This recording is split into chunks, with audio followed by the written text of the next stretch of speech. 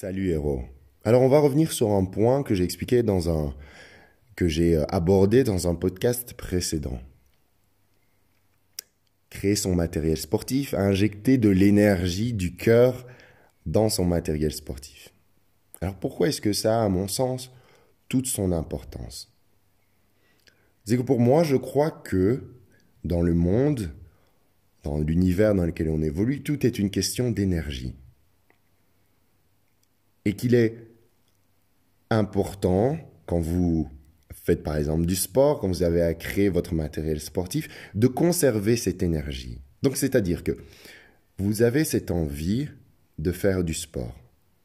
C'est une énergie, c'est un besoin, c'est une énergie qui est là, qui est en vous. Vous devez faire du sport. Traditionnellement, ce que l'on va faire, c'est transformer cette énergie en bout de papier que l'on appelle l'argent.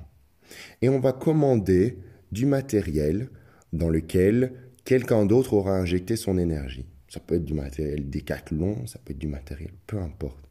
Mais vous transformez votre énergie en feuille de papier. Ma théorie, ma façon de voir les choses, c'est que on doit conserver cette énergie et effectuer un transfert direct entre cette énergie qui vient de vous jusqu'au matériel que vous désirez utiliser.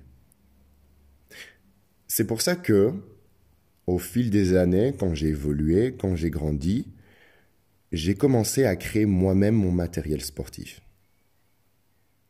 J'ai commencé à faire moi-même mes medicine balls. J'ai commencé à faire moi-même, remixer, customiser moi-même mes extincteurs. Et on va plus loin. Il y a encore d'autres matériels que vous n'avez pas encore découverts et que je vous apporterai bientôt à vos séances. Mais je pense qu'il est extrêmement important, je sens qu'il est extrêmement important, de garder ce lien direct entre vous et tout ce que vous allez utiliser pour atteindre un état de bien-être supérieur.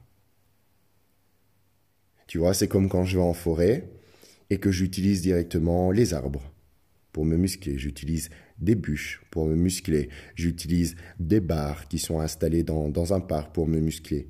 Vous voyez, il n'y a pas d'intermédiaire. Il n'y a pas de dilution de cette énergie. Et c'est ça que je vous invite à faire. Faites parler aussi votre côté créatif. Créez votre matériel.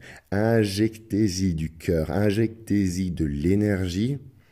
Et vous allez voir que votre aventure sportive, votre aventure de bien-être, aura un goût complètement différent et beaucoup plus savoureux que le fait d'acheter du matériel chez Decathlon, sur Amazon, et j'en cite d'autres.